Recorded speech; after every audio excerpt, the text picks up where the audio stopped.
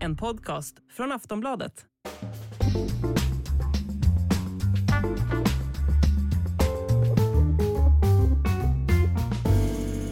Sportbladets VM-podd, fredag. Vi har spelat färdigt den första omgången utav gruppspelet. Frida Fagerlund finns med ifrån Doha.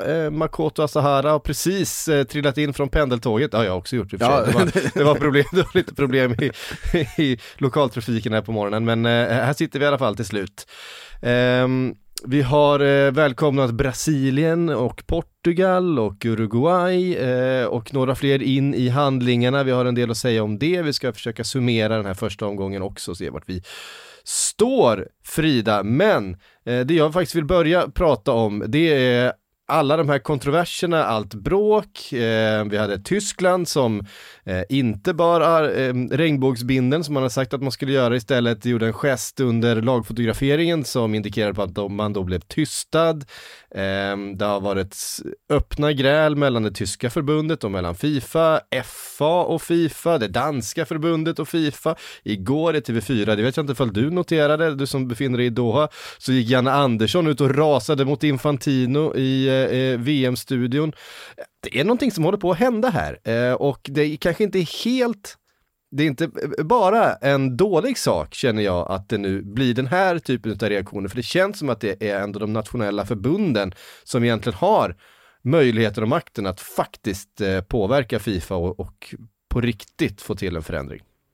Det är bara trist att vi i Sverige aldrig kan leda såna här kampanjer eller såna här verkligen. Alltså, motattacker, utan att vi alltid tvekar, eller vi säger jag, men att vårt förbund alltid tvekar och sen så hoppar de på tåget så fort några andra länder men ser till att verkligen uttrycka sina åsikter och stå för vad de tycker, som i Danmark i det här fallet, som går ut så himla starkt och men verkligen sätter ner foten på ett sätt som man hade önskat att Sverige också skulle göra.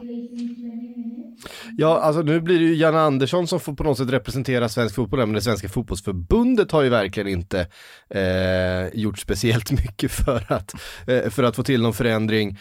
Man har ju valt att lägga sina träningsläger i Qatar, man har inte uttryckt något speciellt stort missnöje mot Infantino eller Fifa, man har sagt att det var fel att lägga VM där, men det känns som det har känts som efterhandskonstruktioner alltihop. När vi har sett några utav de som starka europeiska förbunden, men det tyska förbundet har varit väldigt, väldigt kritiskt mot Fifa den här veckan, och det är ett av de absolut starkaste förbunden såklart. Även FA, som ju kanske är det allra starkaste förbundet, även om de inte har delat ut samma smockor mot Fifa, så har det funnits en ganska stark konflikt däremellan. Det är på den nivån som liksom den här frågan har tagits.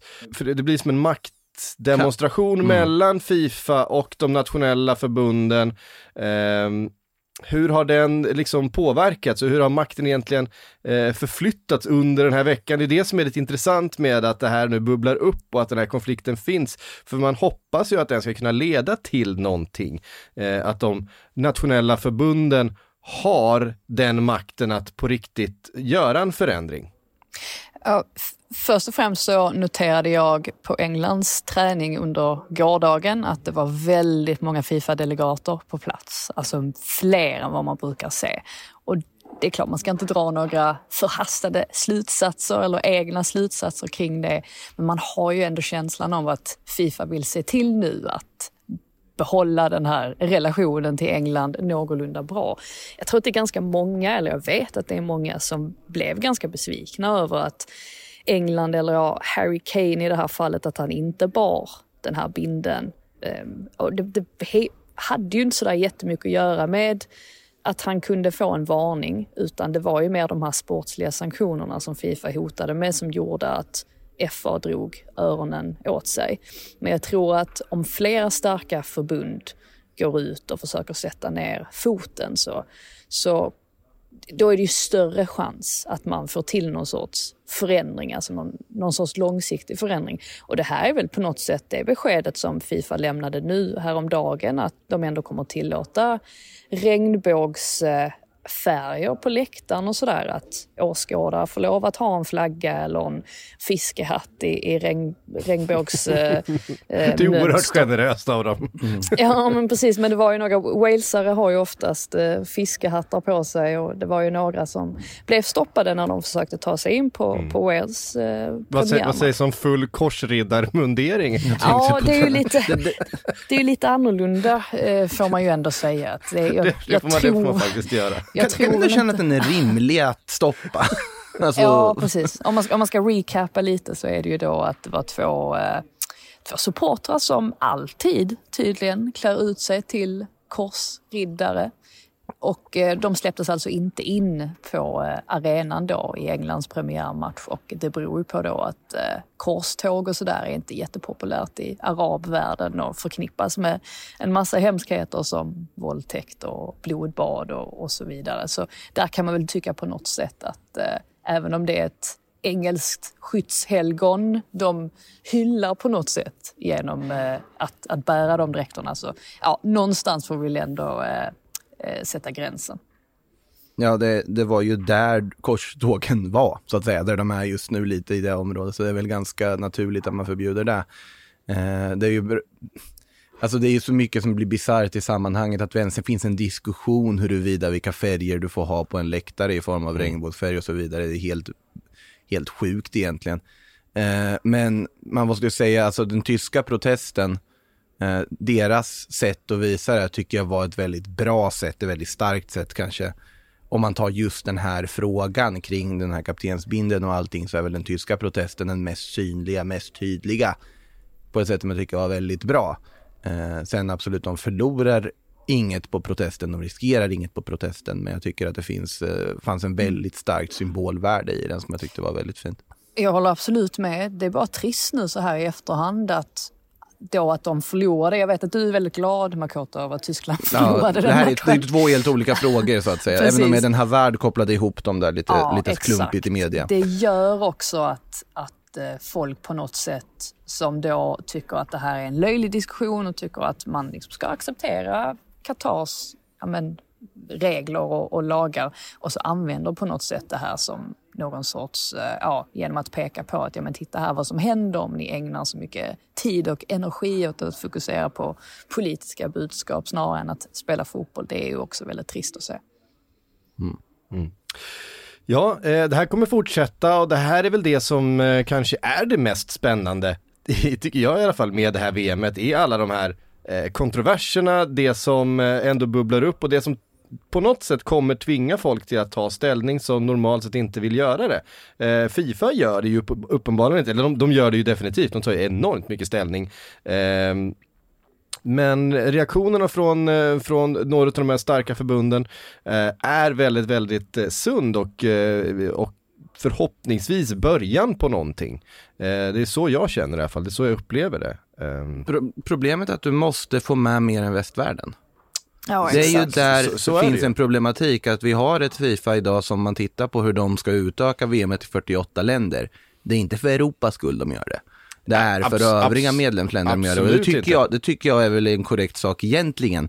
Men samtidigt så du måste få med andra, alltså att få med till exempel ett Brasilien eller ett Argentina, att visa att det här inte är okej. Att få andra kontinenters fotbollsförbund och också haka på det här tåget. Jag har svårt att se det hända i asiatiska förbundet, jag har svårt att se det i afrikanska förbundet, jag har svårt att se det i möjligtvis nord-centralamerikanska då, men alltså du behöver mer än västvärlden på tåget, för alla kan väl ändå komma överens på något sätt om att det finns vissa värden som man inte ska peta på. Jag tänkte bara flika in det också, att det är ju ibland man glömmer det, att varje röst i Fifa, alltså av alla FIFA-medlemmar, är ju lika mycket värda. Alltså oavsett om man tillhörde Venezuelas fotbollsförbund eller det svenska eller det engelska, så varje röst väger lika tungt. Och det är ju jättedemokratiskt och fint, men ibland innebär det ju också att det skapas den här typen av kulturkrockar och problem i sig där vi i vår del av världen tycker att en sak är självklar. Och sen så kikar du på kanske något afrikanskt land och håller inte de med alls. Jag hade en jättelång diskussion igår faktiskt med en ghanansk journalist och vän också. Och om just det här med att han menade på att ni måste förstå att vi i Ghana tänker olika. Och det var en jättebra diskussion att ha, för att ibland glömmer man bort det, att vi lever alla på olika sätt och vi tycker inte likadant och vi är olika mycket religiösa och vi ser på religion på olika sätt. Det är bara svårt att få alla världens länder eller alla länder som är med i Fifa att på något sätt liksom mötas på mitten. Men ja, vi tycker ju att det är självklart att hbtq-personer de ska få ha rättigheter. Alltså man ska behandla dem som människor, man ska absolut inte se dem som brottslingar, men alla tycker inte så. Nej, det blir ju också någon sorts otrolig underlig situation när Fifa går in och vill sanktionera Mexiko för att ha sjungit homofobiska ramsor, när man på något sätt har valt att lägga ett VM i ett ställe där du har i grunden homofobiskt regelverk. Det blir någon sorts krock. Alltså det är helt rätt att gå in och sanktionera för sånt, absolut, men det blir så otroligt underligt bara alltihopa, och liksom så realistiskt och konstigt att förhålla sig till. Vi fortsätter följa de här reaktionerna, vi fortsätter följa utvecklingen och en fotbollsvärld som befinner sig på väldigt många sätt i förändring. Om det så gäller klubblagsfotboll eller internationell fotboll. Jag tycker också att det här, eller jag tror vi har sett på framförallt så här tittarsiffror i Europa. Vad var det, tittarsiffrorna i Tyskland var ju så enormt mycket lägre än vad de var VM för 4 år sedan. Vi pratar alltså hälften så många tv-tittare i deras VM-premiär jämfört med VM-premiären i Ryssland. Det kan ju uppstå någonting om delar utav Västeuropa på något sätt hakas av från den här scenen och inte blir lika intresserade, inte blir lika intressanta. För det är här på något sätt klubblagsfotbollen finns. Klubblagsfotbollen som på många sätt är mycket större, det finns mycket mer pengar, det finns mycket större intresse sett över tid för den europeiska klubblagsfotbollen. Det blir intressant när den här uppdelningen blir mer och mer tydlig. Vi har ju väldigt många här i Sverige, bojkottar VM, jätteintresserade, bryr sig om klubblagsfotbollen i Sverige bara. Alltså vi ser att fotbollsvärlden håller på att fragmentera upp sig lite grann i olika världar. Där tycker jag på något sätt det finns vissa som säger att men hur kan man följa det här mästerskapet, och vissa som säger att hur kan man vara så kritisk och hålla på så där hela tiden. Låt alla välja själva. Allas gränser för vad som man kan acceptera för att få se på fotboll ligger på olika ställen på något sätt. Ja, allas relation till fotboll ser olika ut. Allas känslor inför olika delar utav fotbollen ser olika ut. Så att du kan aldrig jämföra på det sättet. Men det som är intressant är att fotbollen håller på att förändras. Det sättet som vi såg på fotbollen som en enhetlig sak på något sätt. Den finns mindre och mindre. Vi är uppdelade i olika delar utav den här sporten som har mindre och mindre med varandra att göra. Är vi på väg Säg inte att det är bra eller dåligt. Super League är ett exempel på det, en reaktion på det som skulle driva den utvecklingen ännu mer. Jag säger inte att det här är bra eller dåligt, jag bara noterar att det är någonting som händer. Jag noterar också att den här konflikten, det är klart att det nationella förbund har bråkat med UEFA och Fifa hur många gånger som helst tidigare. Men det känns som att det är någonting kulturellt som är på väg att hända. Och det är bra eller dåligt, det vet jag inte. Men det är i alla fall intressant för oss som följer fotboll. Ja, för att känslan har ju varit att det har varit en dystopisk känsla kring det här VMet, och att detta har inneburit att vi går mot en mörk tid på något sätt. Men det är väl som du säger, att det ger en kanske lite hopp ändå att vissa förbund går ut och sätter ner foten. Så precis som du säger får man väl se om det leder till ett mer splittrat Fifa eller en splittrad fotbollsvärld eller vad som nu än sker. Ja, men så kan det mycket väl bli. Alltså, vem vet? Det är i alla fall det är intressanta rörelser just nu i den internationella fotbollsvärlden. Så är det. Vi ska också prata om fotbollen som har spelats. Ska vi börja med Tyskland-Japan då? Eftersom jag ser att du vill så väldigt gärna prata Japan, Makoto.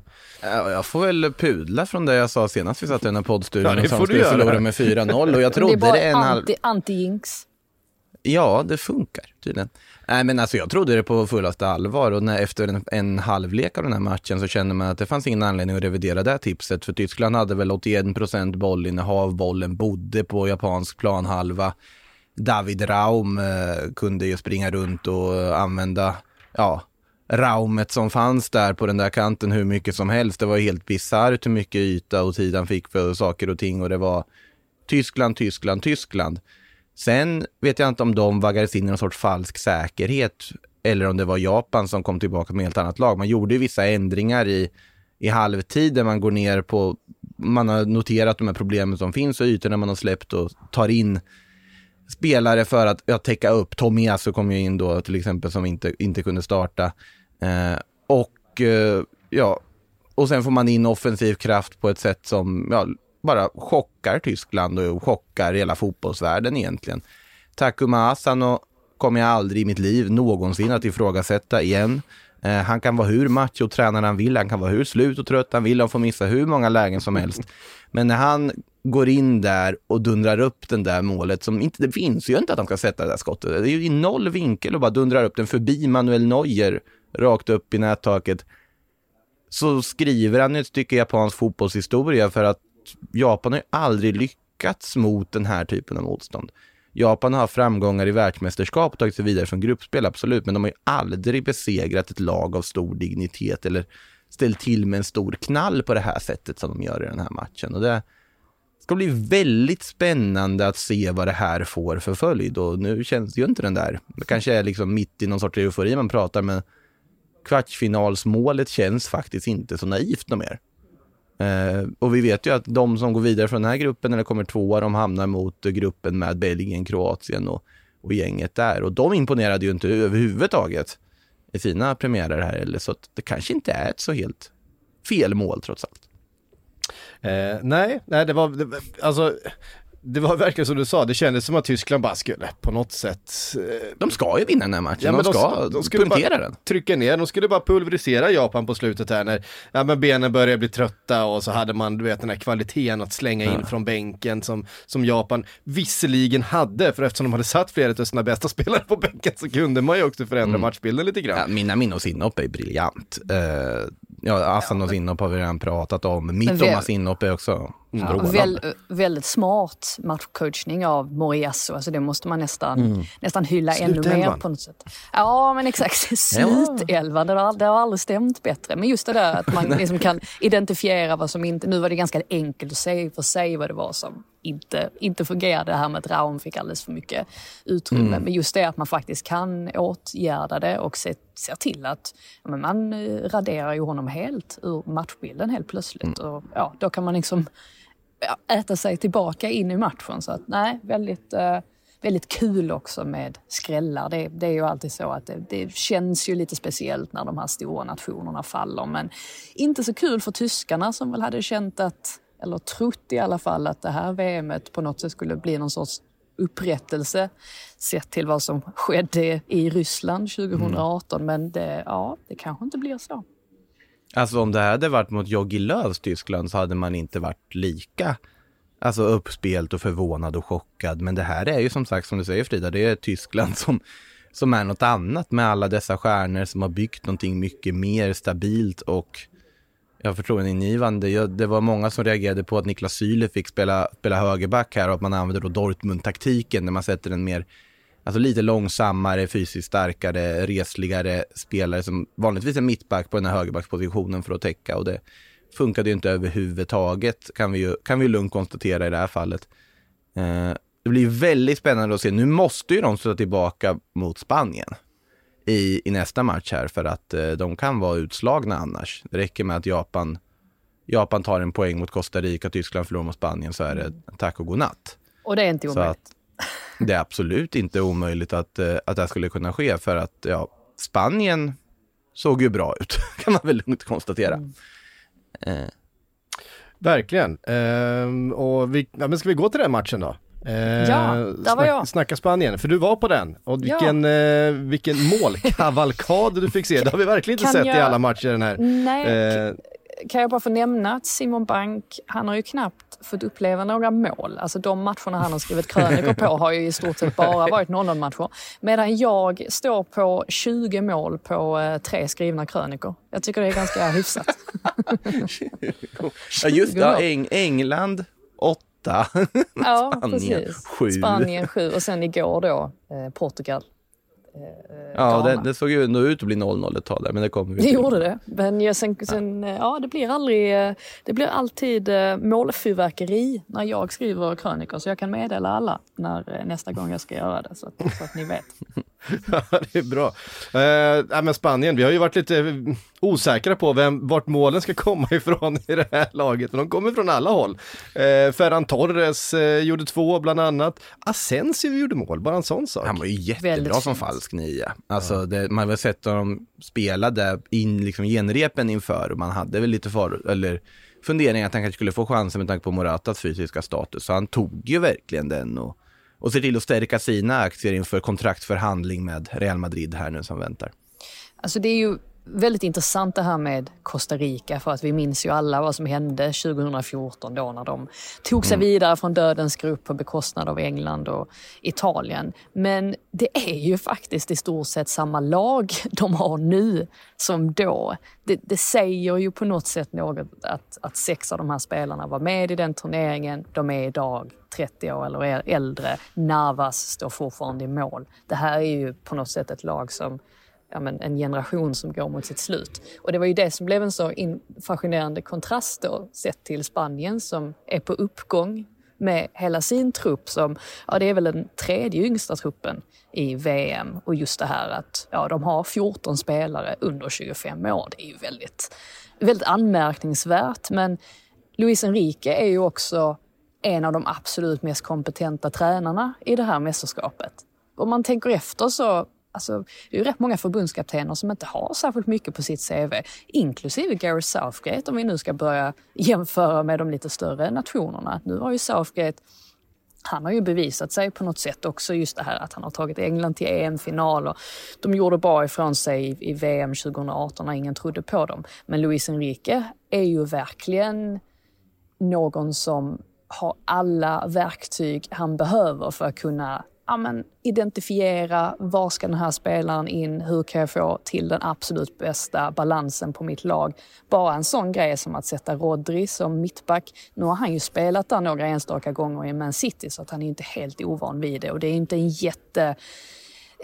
inte en jätteförändring för en defensiv mittfältare eller någon som är van vid att spela i den positionen att kliva ner som mittback. Men det gav ju på något sätt också Spanien ytterligare en dimension just i det här att Rodri har en fantastisk uppspelsfot. Så jag tycker att han har träffat rätt, Luis Enrique då, på väldigt många saker. Och man blir nästan lite nostalgisk också när man ser det här mittfältet som är liksom det är bara Barcelona-spelare, och så har man Busquets där i mitten och så har han 2 tonåringar på varsin sida, och det fungerar så väldigt bra.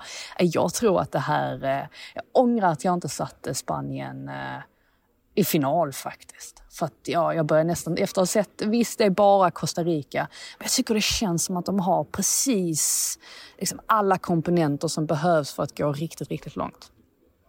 Alltså jag har ju varit en av Luchos största kritiker här med laguttagningar och så vidare, och jag vidhåller väl att mycket av kritiken är befogad. Han tar inte ut de 3 bästa målgörarna som är spanjorer i den spanska ligan, säger väl en del också, men alltså så länge han gör de här resultaten så går det ju inte att ifrågasätta honom överhuvudtaget. Och han kör ju sin grej. Ja, och han har gjort det väldigt bra. Han har varit otroligt bra på att bara plocka bort all form av fokus och press från truppen. Han har tagit alltihopa själv. Det finns ju en anledning. Han sitter ju inte bara på Twitch på kvällarna för han tycker det är kul. Han gör det ju också för att han tar fokuset, han får kritiken, han kan ta kritiken. Han är en otroligt karismatisk person och liksom avslappnad person som kan hantera det här. Och vi ser ju på truppen nu att de bara går ut och spelar fotboll. Det har ju varit, José Gaya fick ju lämna dessvärre truppen i förtid på grund av skada. Han vittnade ju om att det här, jag har aldrig varit med om en så bra lagmoral och sammanhållning i en landslagstrupp som det är som man upplever här. Och det är ju det säger ju en hel del om hur rätt han har prickat på den här truppen, uppenbarligen, med facit i hand. Samtidigt, det är Costa Rica de möter. Jag håller dem som ett av VMs absolut svagaste lag, förutom Keylor Navas som jag tycker genuint synd om. Han äntligen får se dagsljus igen, släpper han in 7 mål mot Spanien. Men det är ju lite upp till bevis att se vad de kan göra mot det här Tyskland. Det ska bli otroligt intressant att se, tycker jag. Men så jag håller mig från att kanske skicka dem till en finalen. Men de har ju ett av de lagen som har stärkt sina aktier allra mest i den här första gruppspelsomgången. Det råder ingen tvekan om. Du får komma ihåg. Jag vill bara säga att du får komma ihåg att jag har skickat Uruguay till final inför det här mästerskapet. Så det är inte som att jag har skickat dem till semi, så att vi sitter i samma båt här, Frida. Jag känner ju liksom att Spanien, och jag menar ju inte att Spanien liksom, de kommer verkligen till final. Jag bara menar att de har ju verkligen allting som krävs för att ta sig dit. Alltså det är mest så jag menar. Jag passar på att skicka in ett VM-11-tips då, eftersom det här kommer komma ut efter deadline. Men det kanske kan vara till omgång 3 med tanke på att Spanien har Tyskland i nästa då. Men Marcus Asensio är ju faktiskt uppsatt som mittfältare i VM-11. Det kan vara poäng att hämta där. Han är inte så dyr heller. Det är inte förvånande om man startar Morata mot Tyskland. Alltså, det är han var jättebra. När ni lyssnar på det här så kommer ju ändå liksom deadline före omgång 2 var över. Så att det är till omgång 3 och framåt. Jag säger det, Asensio på mittfältet. Ja, men då har de ju vunnit 2 matcher och ska han vila alla mot Japan. Så är det Jeremy Pino, Nico Williams och någon mer. Han kanske kallar in Ferran Jutgla för han tycker det är kul. Nej men alltså, måste bara innan vi lämnar Spanien. Alltså Moratas assist till Gavis mål. Alltså allt i det här målet är ju så sanslöst hög kvalitet på. Den passningen från Moratas fötter, det visste jag inte han hade i sig. Han blev lika förvånad som alla andra. Men Gavis avslut på en touch. Gavi är ju alltså då en rivig ung mittfältare. Det här är ju inte det liksom mest... Alltså så här, det är ju inte Pedri. Det är en helt annan typ av spelare. Det här är en gnällig, hårt jobbande spelare som tar lite för många gula kort. Och att han bara kommer fram med den där yttersidan så... Alltså, jag tycker det är helt magiskt mål. Det finns så oerhört mycket kvalitet i det här laget. Ska vi säga någonting om Uruguay och Sydkorea då, innan vi ska vi gå rakt vidare på den och pratar om de som alltså, spelar bra? Jag är arg. Jag är arg på Uruguay. För att någonting jag har saknat i det här gruppspelet hittills är, vi fick lite av det i Portugal, galen, när det ska medges, men alltså irritation, känslor och hets. Hårda dueller, lite så här matcher som domarna har svårt att ens få kontroll över. Den typen av matcher saknar jag. Vi har inte haft ett enda rött kort i det här gruppspelet. Inte ett enda, och det tycker jag är ganska makalöst egentligen. Och vissa skulle ju säga att men det var väl trevligt att folk har skött sig på planen, men jag vill ha lite mer känslor. Då var ju Uruguay och Sydkorea mitt stora hopp. Att Uruguay skulle gå in med en utstuderad plan för att krypa under skinnet på Hyun-Min Son med ansiktsmask och hela gänget, och Sydkorea är inget lag som lägger några fingrar emellan heller i duellspelet. Så att man hade så stora förhoppningar, och det blir sån mellanmjölk av alltihopa. Uruguay som hela deras identitet bygger ju på alltså Garacharua, alltså på klöset, på energin, på viljan, på den här underdog-mentaliteten och aldrig upp. Och när man då ser ett Uruguay som agerar rakt igenom fegt i 2 halvlekar, det bådar inte gott. Nej, och formstarka spelare som Betancourt, som jag tyckte, alltså det är ju normalt sett en ganska fin fot. Jag vet inte hur många bollar han slog bort. Valverde, visst han hade ett skott i kryssribban på slutet som hade kunnat avgöra. Men alltså otroligt blek. Fast han hade också en brytning på övertid som han firade som en Tunisien. Jo, det hade han. Men det var för sent. Alltså, jo, men alltså, visst, det är 2 bra grejer de sista 3 minuterna utav matchen, men det är liksom vad gjorde han under 90 minuter? Vi har ju liksom hyllat honom som en utav hela Europas mest formstarka mittfältare. Man behöver ju ha någonting med sig att jobba med också. Och sen absolut, är det ju sorgligt att se Luis Suarez helt utan förmåga att springa. Alltså han är så matchotränad så att det Han orkar ingenting. Det fanns ingen glöd, det fanns inget bett, det fanns inga djupledslöpningar, det fanns inget pressspel. Det fanns inget bett, ja. Ja, nej, men det fanns inget pressspel, det fanns inga djupledslöpningar. Då är det så här, men vad är han då på en plan för? Det är ju precis de här sakerna. Hans djupledslöpningar, hans pressspel, hans intensitet. Det är ju hela hans fotbollsperson. Utan de här sakerna. Det var ju som att spela med mig på topp. Det var helt meningslöst. Ja, det blev ju bättre när Cavani kom in. Det går inte att säga någonting annat om. Däremot Nunez, om man ska hitta någonting liksom lite positivt. Han såg ju ändå rätt farlig ut till vänster. Han nästan så att det känns lite som samma diskussion som man har haft om Nunez under hela den här hösten. Just det här att man kanske inte fick ut så mycket av det, men han såg ju ändå bra ut. Han såg ändå lovande ut. Så att, men ni vet hur det är. Man ska inte starta för bra. Man ska inte gå ut för starkt i en turnering, utan man ska äta sig in i den långsamt. Precis som Frankrike gjorde 2018. Så jag räknar kallt med att Uruguay kommer göra samma sak. Vi ska väl också hylla Sydkoreas insats, tycker jag ändå. För jag tycker det är en del i att Uruguay stängs ner, att de är så pass otroligt välfungerade. Ja, det är väldigt trångt på det där mittfältet. De har ju en tydlig plan att stänga ner till exempel Betancourt och Valverde. De fick ju ingen tid att jobba med någonting. Nej, och alltså Paolo Bento har ju verkligen satt ihop den här truppen på ett jättebra sätt, och inför turneringen såg jag Sydkorea som ett av de absolut starkaste lagen från den asiatiska kontinenten att de är en turnering. Det är det starkaste laget. Sen hamnar de i den tuffaste gruppen. Man hade inte så stor förhoppning på att de ska kunna ta sig vidare. Men nu när man har med Son som ändå gör den match han gör här, absolut, han kanske inte kommer till några superlägen eller gör supermycket väsen av sig, men om man vet att man möter Son så kommer det ha ett extra öga, och det ger plats för en spelare som Wang Yo till exempel att kunna komma till lägen. Han satte väl inte något av dem i och för sig här, men han hade ett riktigt bra läge som han borde satt. Ja, det till exempel där. Ja, så att, nej, jag tycker Sydkorea visar ganska positiva tendenser, för dem är det ett jättebra första resultat att ta med sig in nu till nästa match mot Ghana. Ja. Vi ska prata lite mer om den här gruppen. Vi ska också prata Brasilien såklart, och vi ska prata Portugal och så vidare, men först några ord ifrån vår sponsor.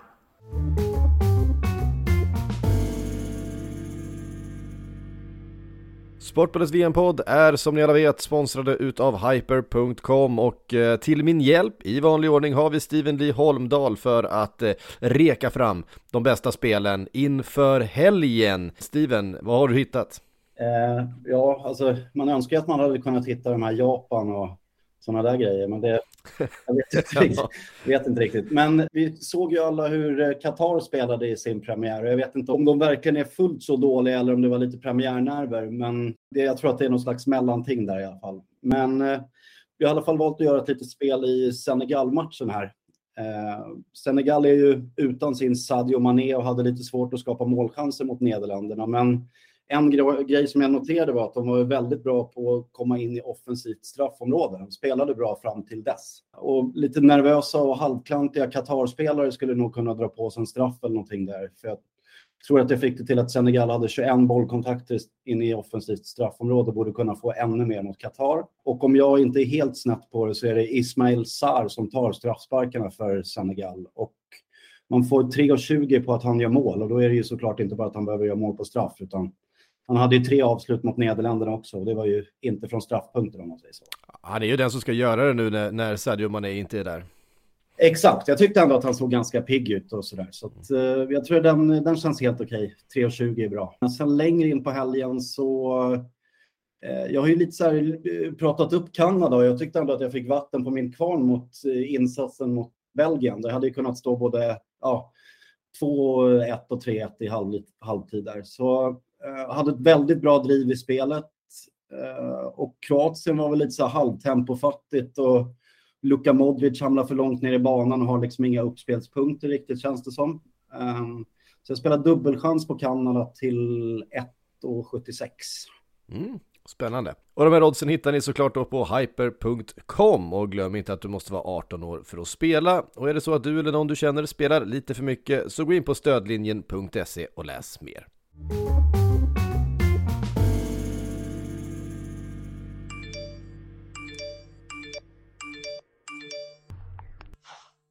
SMS kan vara jobbiga, men det kan också vara ett sätt att göra skillnad. Gå med i Amnestys SMS-nätverk Alert, där du kan skapa förändring direkt från din telefon. Det kostar ingenting och tar mindre än en minut. Det är superlätt att gå med. Bara smsa alert till 72990. Smsa alert till 72990. Ja, Brasilien klev in som sista stor nation, som sista guldfavorit i handlingarna. Ja, det var ju sista matchen som spelades i det här gruppspelet, Brasilien mot Serbien. Serbien har vi ganska höga förhoppningar på också. En av den första omgångens häftigaste matcher, och det fick vi verkligen se. Vilket ös det var i den här matchen, och Richarlisons mål. Det är som det här. Det är det här vi har med Brasilien för i de här sammanhangen. Om de inte gjorde såna här saker hade de lika gärna kunnat stanna hemma. Men de gör ju alltid det. Så att Richarlison var förväntat att han skulle göra det. Då blir man ju påminn om att han är också brasse. Ja, det var ju otroligt vackert, och det var ju så mycket i den här matchen. Det var ju såklart alltså Neymar. Och det som händer, det är liksom den skadan han åker på. Vi får väl se vad har sagts om... Stukad fot är väl det, när man hörde från slutet, alltså senaste. Det såg ingen kul ut på den här stillbilden i alla fall. Man såg att det var ju verkligen ett utsträckt ledband. Han får ju så mycket smällar också. Ja. Det måste vara outhärdligt att vara honom faktiskt och ha spelare på sig. Och de var på honom, serberna. Så det var det 10 minuter in som han delade ut sin första eftersläng efter att ha blivit kapad 3-4 gånger. Och så här, alltså jag tycker att det är någon som får kanske mest oförtjänt skit i fotbollsvärlden på just liksom sin spelstil, och för att vara för att falla lite lätt och så vidare. Det är ju Neymar. Vem skulle inte falla ibland när man får så mycket stryk och så mycket tjuvknep konstant. Och det här är en uttjatad diskussion, men det finns få spelare som får så mycket stryk på en fotbollsplan som Neymar. Det finns en annan i Premier League också. Bukayo Saka får rätt mycket stryk i Arsenal. Ja, verkligen. Faktiskt. Fast han har väl inte direkt ryktet om sig att vara en liksom, alltså svandykare på samma sätt, om vi säger så. Nej, det har han ju inte, men stryk. Det är ju lite så.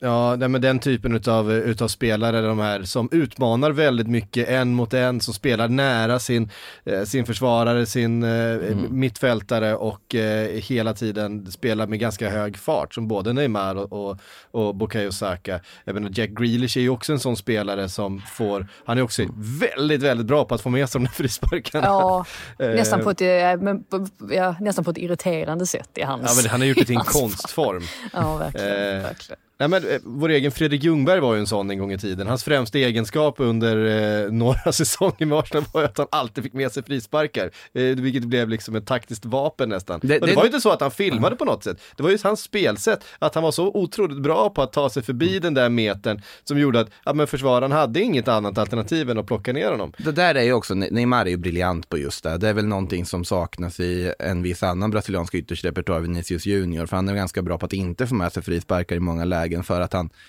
ibland verkligen faller för lätt, och domarna är väl medvetna om det, och det kan vara många gånger där han borde ha fått frispark han inte får det, i och med att han ofta tar den chansen. Det var märkligt dock på honom, tycker jag, en av Brasiliens absolut bästa spelare i den här matchen, han var taggad på att göra VM-debut och satte fart där på sin vänsterkant och utmanade konstant, och gjorde det till en tuff afton för det serbiska försvaret. Det är ju fest varje gång Brasilien kliver in i en turnering. Ja. Alltså det var den enda matchen där jag kände att jag måste se den här. För jag var ju på Portugal-matchen. Alltså jag sprang allt vad jag kunde till en sportbar, bara för att liksom hinna se när de klev ut på arenan och så. Det är alltid något speciellt, just den här sammanhållningen de har. Alltså det finns en gemenskap i Brasilien som jag tror att även om den existerar i andra landslag också, så är det ändå någonting speciellt med den brasilianska kulturen och sättet de verkligen är som en familj på. Alltså det räcker ju att man kan lite portugisiska med brasiliansk dialekt, så blir man behandlad som en i gänget på något sätt. Trots att de är så himla många invånare, och så betyder det så mycket för alla de spelarna också att representera Brasilien, och det märks ju på något sätt. Alltså varenda mål mål här som de firar ju så innerligt och liksom kramar om varandra på ett sätt som man känner att gud, man vill vara en del av det själv på något sätt. Sen kan jag tycka att det är roligt ändå att Rafinha spelar eller att han tar plats i startelvan. För även om han är en väldigt bra spelare, det är inte det. Jag tycker bara att det är så märkligt med tanke på att Brasilien har så väldigt många spelare att välja bland. Så ser man Rafinha där. Men, han var ju nära målet ett par gånger, får man ju säga. Tite håller ju Rafinha otroligt högt och han är väl en av dem. Han är ju mer självskriven när jag startar än vad Vinicius är, alltså på pappret inför. Alltså Neymar ska ju in givetvis, Richarlison är första valet på topp och Rafinha kommer spela på den högerkanten. Sen vad man använder till vänster det har varit lite olika, men att Vinicius kommer nog första spela i det här mästerskapet efter hans insats. Jag tror Rafinha lär göra detsamma. Också så här, det är ju helt sanslöst när de då bara men nu måste Neymar ut för att han har den här stukade foten. Ska väl komma tillbaka där också. Tite sa ju tydligt att Neymar kommer spela mer i det här VMet. Det kommer ni få se i alla fall. Sen om det gäller matchen mot Schweiz här som kommer nu eller inte, det återstår väl att se. Svullnaden hade inte riktigt lagt sig så man har inte riktigt hunnit se exakt hur illa skadan är. Hoppas att det inte är allvarligt. Det är ju samma fot som man har skadat förr, om vi säger så. Men att när de då har 2-0 och man ska bara spela den här matchen, byter in Gabriel Jesus och Gabriel Martinelli från Arsenal, liksom två liksom Premier League-ledarnas bästa spelare. Du tar in miljardmannen och fidget spinnern Antony på vänsterkanten. En helt okej bredd de har, och Fred på det dessutom som inte fick chansen från start och Paquetá gick för. Ja, och samtidigt måste man ju också framhäva att Serbien var ju inte usla. Det var inte som att de gjorde en katastrofal match. Men Brasilien är så här bra och de har bara börjat. Ja, det är underhållande att se i alla fall. Nej, man kan säga om Serbien var väl att det kanske blev nästan lite väl mycket respekt och riskminimerande från dem. Att man inte riktigt vågade ta tag i taktpinnen och vågade riktigt. Åtminstone inte den andra halvleken. Tycker man gör en utmärkt första halvlek, men man skulle kanske vilja se lite mer intentions i andra halvlek än vad man hade. Nu valde man ju att starta en halvskadad Mitrovic. Det säger väl en del om hierarkin i det serbiska landslaget också, att Mitro ändå, fast han var väldigt tveksam till start här inför, får chansen, och Vlahovic, då Juventus-stjärnan på bänken. Och man väljer att spela med en forward dessutom. Men nej, och också så här, andra saker som ska lyfta i Serbien. Sergejs lillebrorsa är ju inte helt dålig i mål och gjorde en strålande match. Vanja Milinkovic-Savic som fick chansen där. Jag tycker trebackslinjen med spelare som Milenkovic och Pavlovic skötte det alldeles utmärkt i stora delar. Många riktigt bra sekvenser från dem. Pavlovic som satt på ett gult kort efter 6 minuter men ändå höll ihop det och ändå vågade gå in i duellen och gjorde det på ett strålande sätt, tycker jag. Serbien är ett riktigt bra lag som blir väldigt spännande att se vad de kan göra nu i sin nästa match för att ändå vända det här och kunna hänga med Brasilien då. Förutsatt att Brasilien gör det de ska vidare också till åttondel. Ja, ett annat lag som klev in och gjorde succé till slut var Portugal och Cristiano Ronaldo. Men det hände ingenting i 60 minuter i den här matchen, Portugal-Ghana. Ingenting är väl att ta i. Nej, det kanske var att ta i. Du såg inte de 60 minuterna. Nej, jag har fått det beskrivet för mig. Nej, det stämmer inte. Jag kan hålla med om att det var en konstig match. Så långt det är de enda 60 minuterna jag har missat så här långt i VM. Och jag kan vara skyldig till beskrivningen i hissen på väg upp hit. Jag var tvungen att ta hand om familjen under en timme där, så jag missade faktiskt det. Så att jag väljer att säga att det ingenting hände under de här 60 minuterna, och så pratar vi om de sista 30 minuterna som jag faktiskt såg. För det var ju där allting hände, eller hur? Ja, alltså grejen är ju att Portugal gör ju en bättre första halvlek jämfört med andra halvlek, tycker jag i alla fall. Vilket är konstigt att säga när det står 0-0 i halvtid kanske. Men dels har ju Ronaldo faktiskt en boll i mål under första halvlek där han blir avblåst.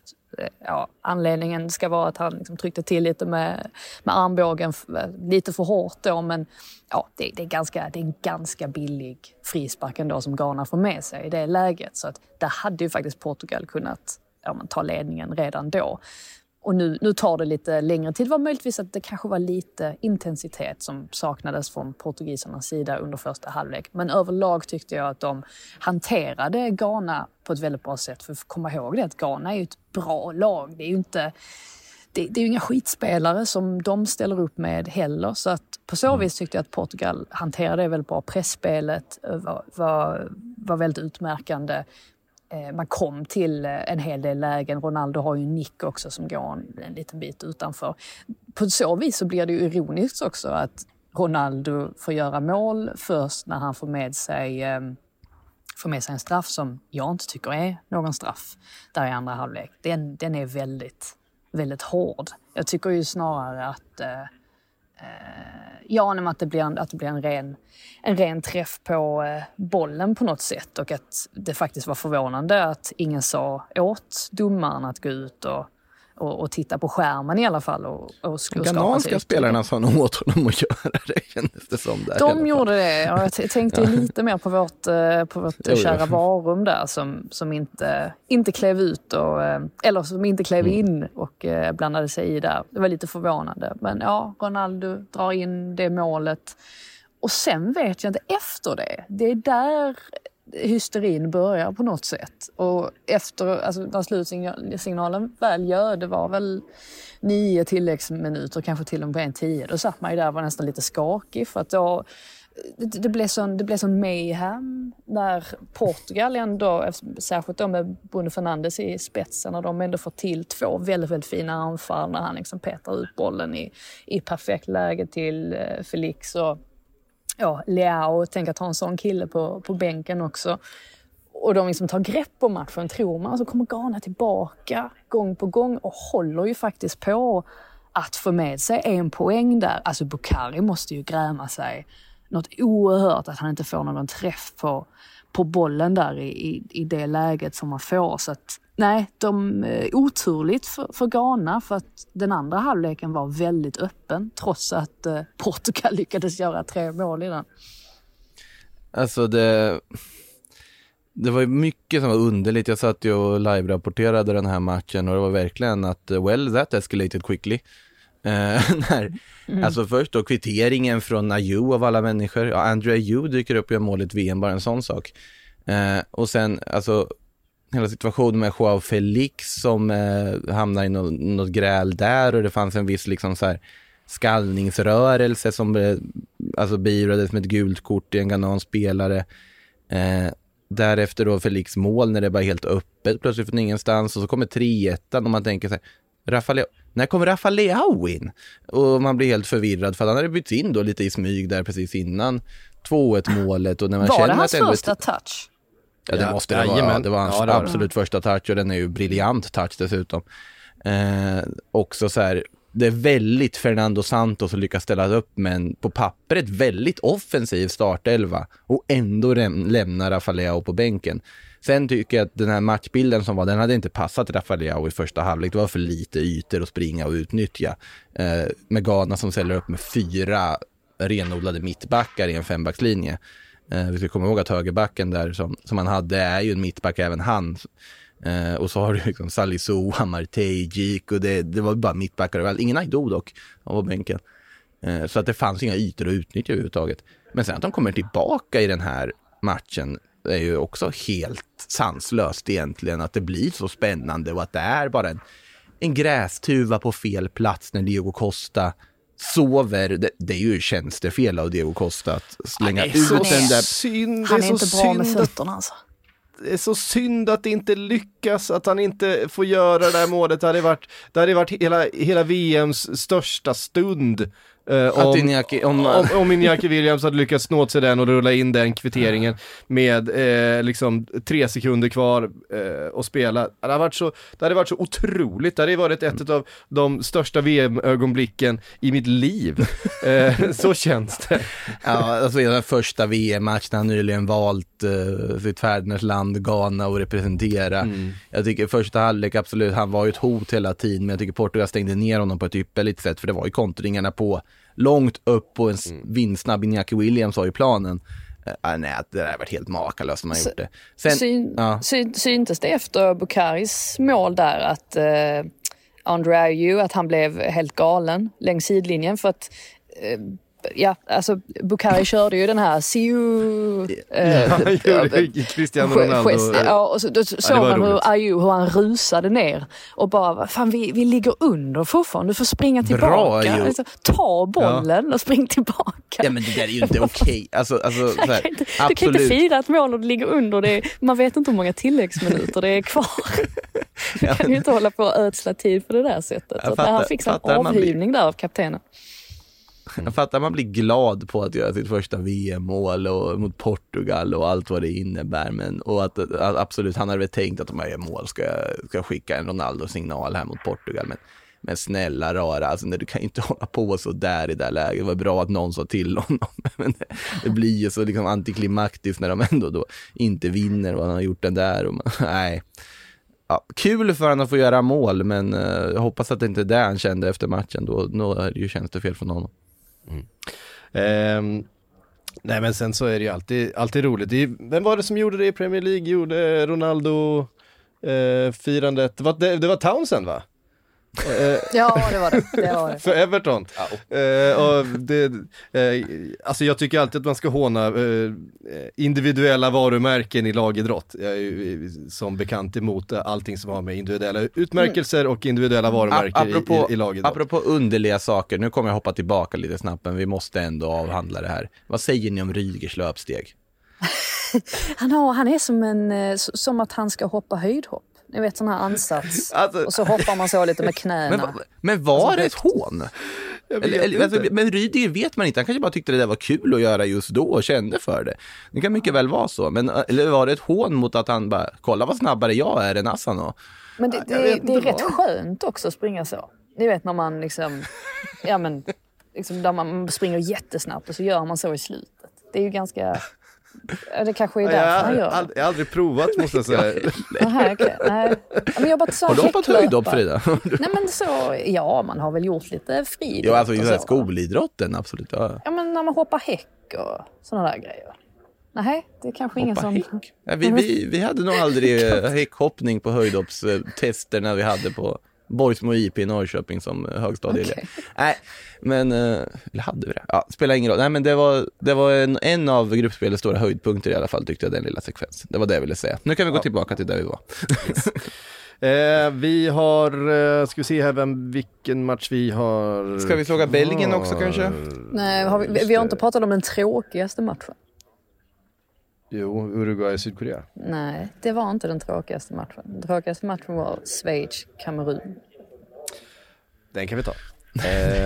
Vi tar då den tråkigaste matchen enligt Frida. Schweiz-Kamerun. Det var inte jättespännande. Det var det verkligen inte. Men vad ska man säga? En boll det saknas ju, men Brelan Bolo, det var ju fint på något sätt, hela den hans mål, att han inte firade, det är hans födelseland, hans pappa bor fortfarande där och så vidare. Det är ju sällan man ser ett sånt icke-firande i landslagssammanhang, just att man vi ser det här är mitt tidigare landslag. I klubblagsfotboll ser vi liksom hela tiden i stort sett när man har flyttat och man vill visa respekt för motståndare. Det är väldigt ovanligt att se i de här sammanhangen, men det var fint. Och det var kanske det enda vi tar med oss från den här matchen, eller vad säger du för det? Ja, jag kanske var lite hård då. Jag tyckte den var rätt så trist i alla fall, den här matchen. Men kul för... jag vill inte ens säga Schweiz. Jag får alltid höra att jag uttalar det fel. Och jag förstår inte riktigt. Du gör ju tyvärr det. Ja. Men jag säga? Lär mig då. Schweiz. Alltså med så som det stavas. S-C-H. Och sen jag tror jag byter till mitt andra språk, Switzerland.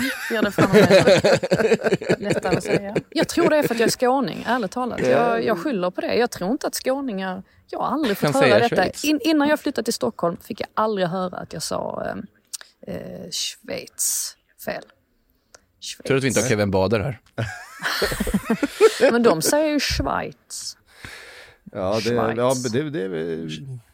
Ja, men alltså det är fortfarande och i alla fall.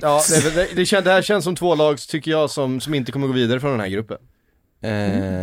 Det kan jag nog, alltså vad som helst kan hända mellan Schweiz och Serbien, så är det ju. Jag är lite besviken på Kamerun. Jag tyckte att det finns ganska mycket bra kvalitet, så Sambo Anguissa Världens bästa mittfältare. Han tappade intresset i andra halvlek. Ja, men det gör han ibland. Alltså, men han kan framstå som att han tappar intresset lite, men han är ju fortfarande briljant. Var ju rätt frediga på omställningar ibland. Det var så de var ju inte helt...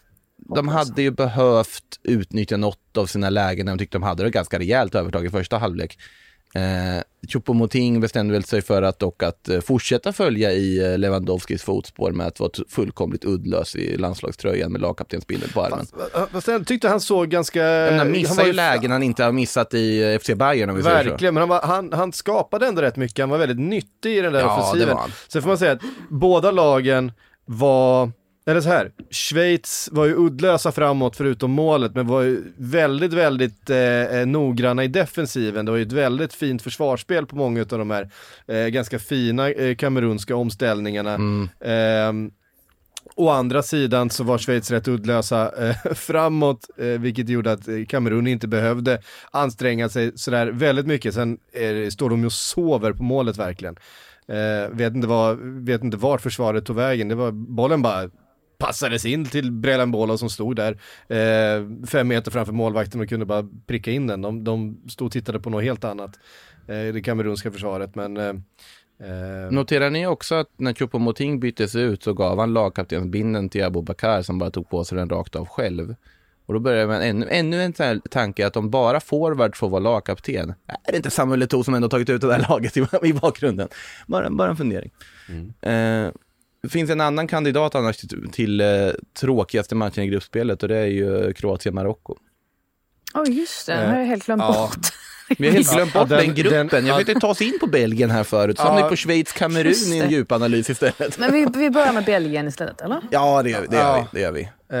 Absolut. Och det var ju som Jonas Eriksson sa i studion att det är nog sista matchen han dömer i det här VMet. Han såg rädd ut, gjorde han inte det? Alltså det såg ut, han såg skraj ut i ansiktet. Varje gång kameran zoomade in, och det är ju inget bra tecken.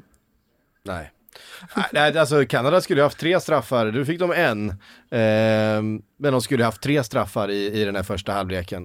Och det var så konstigt när det blir såna här situationer där vi då har VAR och VAR gör inte någonting åt det. När det är ganska uppenbara situationer. Sen är det ändå huvuddomarens beslut i grunden. VAR är ett hjälpmedel, det ska vi komma ihåg i allting och säga varför gör inte VAR någonting. Att det är huvuddomarens beslut huruvida han vill använda sig av rådgivningen som görs där uppifrån. Och jag tror att det där är väl ett problem som överlag har funnits där. Absolut, jag förstår att man ska ha domar från många olika länder. Men det är ju ett hopkok. Det är ju rena liksom FN-mötet inne på varummet ibland. Och man tänker att hur ska det här gå ihop? Och det är många olika kulturer, olika sätt att arbeta. Absolut, det finns något väldigt fint i att man ska samarbeta på så vis. Men jag tror att det också kommer att innebära vissa liksom förbristringar mellan huvuddomare och VAR-team. När du inte har väldigt tydliga, mer liksom samarbetade lag som jobbar tillsammans. Kan jag känna att man kanske skulle haft så att du har lite färre domare, att alla domare tar med sig ett eget VAR-team. När det inte varit så, de har ändå lagt väldigt många miljarder på det här mästerskapet, kunna betala dubbelt så många domare att åka dit också och ha VAR-team från några av de bästa ligan som är vana att jobba med varandra. Det tror jag hade kunnat vara någonting vettigt ändå. Ja, det kändes otroligt orättvist när Batshuayi gjorde 1-0 för Belgien i alla fall, för att de hade sett fint så mål fruktansvärt. Alltså, fint mål, absolut. Men de hade sett så uddlösa och ointresserade ut, och Kanada var ju liksom frejdiga. De ville ju någonting. De ville ju liksom vinna boll. De ville ju spela anfallsfotboll. De var ju uppe och skapade. Och det liksom fick så alla marginaler emot sig hela tiden. Och sen så kommer Belgien och så tråkar man till sig en 1-0 för att man är Belgien. Det kändes orättvist. Det är ju lite speciellt det här. De spelade ju, de spelade ju en 3-4-3 då, Belgien. Och ja, de försökte liksom trycka fram Thielemans på något sätt, men de kändes, man brukar prata om det här med relationer mellan spelare, och jag tyckte det kändes som att inga relationer mellan de offensiva spelarna överhuvudtaget, och De Bruyne var ju inte alls på samma våglängd som men de som ska ta de här djupledslöpningarna, och de som ska öppna upp planen. Det var väldigt förvånansvärt osammanhängande i alla fall, alltihop. Att de inte alls såg ut att vara, att de drog inte åt samma håll helt enkelt. Och jag tyckte att det var, även om jag inte trodde att Belgien, jag tippar inte dem i final om jag säger så, men jag trodde ju inte att det skulle se så här illa ut, för att det gjorde det ju faktiskt. Matchens lirare blev han, Kevin De Bruyne. Det höll han inte riktigt med om när han fick det priset. Ja, vad ska han säga liksom? Det är ju... Ja, men det är också på något sätt så här, för att förstå att vara så van vid att vecka ut och vecka in kunna liksom köra passningstrianglar och slå mackor till Erling Braut Haaland och Phil Foden och jobba med Bernardo Silva, och så har du Michy Batshuayi och en trött Eden Hazard att förhålla dig till plötsligt på den största scenen. Det måste vara ganska så här surrealistiskt för De Bruyne i hela det där också. Hur hamnar vi här? Att Michy Batshuayi plötsligt dyker upp i ett världsmästerskap igen. Det har varit Fenerbahce-anfallarnas VM detta hittills. Där är han ju nu för det. Jag måste gå, för jag ska på Wales, kom jag på. Ska du på Wales? Jag fick precis en biljett, såg jag här. Jag stod på standby-lista. De börjar snart, så att du har lite bråttom då. Jösses, vi hörs. Tack. Vi tackar Frida då. Jösses, jag ska på Wales. Ja, men så där kan det ju vara. Vi har ju sett det under det här mästerskapet att det är ju inte fullt på läktarna. Och det dyker ju upp biljetter och uppenbarligen också akkrediteringar även i sista stund. Det är väl också att det är så hårt tryck på Wales Iran. Ja, i och för sig, i Iran finns ju många olika aspekter som gör det väldigt intressant att följa vad de gör i den här matchen. Och så vidare. Men kul för Frida att få gå på Wales Iran. Ja, får vi säga. Vi måste också knyta ihop här innan det är dags att... Vi kan säga så här innan bara. Kroatien var väl ungefär lika imponerande som Belgien, tycker jag. Otroligt uddlöst mot ett Marocko som led lite av samma problem som Kamerun gjorde. Om man ska dra de afrikanska lagen över en kam, så att säga. Att finns bra tendenser, men vill sig inte riktigt i lägena de får, och de kommer nog få det svårt också. Ja. En liten blick framåt då mot den andra omgången. Några höjdare vi har att se fram emot. Såklart Spanien, Tyskland. Kanske hela gruppspelets riktiga stormatch hittar vi ju där i grupp E. Det är det. Grupp E. Vad har vi mer som vi tar Japan, Costa Rica samma dag. Det är en perfekt start på dagen där på söndagen. Frankrike, Danmark blir väldigt, väldigt spännande med tanke på att Danmark då har slagit Frankrike 2 gånger i upptakten inför det här VMet då i Nations League, där man är i samma grupp. Jag vet att Frankrike kommer in till den matchen med en oerhörd respekt för Danmark. Och jag vet också att franska journalister jag har lyssnat på och fransk fotbolls Twitter och så vidare, man har en väldigt, väldigt respekt för Danmark efter de här 2 matcherna, för att det är ett Frankrike som har ställt upp med ett bra lag, med stora förhoppningar, med ganska mycket. Man har sett de här Nations League-matcherna som uppladdning inför VM. Och sen har man blivit fullständigt faktiskt helt rättvist besegrade utav Danmark. Nu var det kanske inte Danmark som kom upp på den nivån i sin första match, men Danmark vet ju också att de kan slå det här Frankrike. Men de vet också att de är under extrem press att lyckas mot Frankrike nu i och med det första resultatet, så att det är inte, jag tror att Danmark kan få det tufft alltså. Det jag ser mest fram emot på lördagen är faktiskt inte den matchen, det är ju Argentina-Mexiko dock. Argentina-Mexiko. Det är, hur ska Argentina med Messi ta tillbaka efter den där Saudiarabien-knallen? Hur ska Mexiko hantera det här när de bara fick ett oavgjort mot Polen och behöver få ett bra resultat här? Den där gruppen är otroligt intressant, tycker jag. Den matchen kommer man vara bänkad framför, kan jag säga. Ja, Portugal-Uruguay på måndag. Vi har inte gett upp om Uruguay än så länge. Om de bara kan få samla sig lite grann och reda ut vad fan de håller på med, så tror jag Portugal kan få en ganska tuff måndagkväll faktiskt. Jag vill ha in Pepe i startelvan då, det är ju en sak som är säkert i alla fall. Det är klart du vill. Pepe mot Suarez vill vi ju ha. Jag tror att Suarez måste sitta på bänken i den här matchen. De kan inte starta en match till mot dem. Sen kan han kanske komma in sista kvarten eller sådär. Han behöver någon som hetsar upp honom. Han behöver ju någon som väcker det där i honom. Han kan ju inte springa. Han kan inte springa. Jag tror att Cavani och Darwin Núñez tillsammans mot Pepe. Men det är ju mycket mer löpstarkt och det blir mycket större ytor för mittfältet att spela bollen på med de två anfallarna. Så jag tror att det är så de måste göra faktiskt för att kunna rå på det här portugisiska laget. Hörde ni, tack för den här veckan. Vi är tillbaka på måndag igen. Då ska vi prata om allt det som händer i helgen. Då blir det uppföljningar på Tyskland, Spanien, bland annat Argentina, Mexiko och så vidare, och sen så kör vi då måndag, onsdag, fredag även nästa vecka genom hela gruppspelet och sen vidare. Och såklart en full recap på den japanska chockförlusten mot Costa Rica på söndag. Givetvis ska ni få det. Hörde ni, tack för den här veckan. Vi ses efter helgen igen. Du har lyssnat på en podcast från Aftonbladet. Ansvarig utgivare är Lena K. Samuelsson.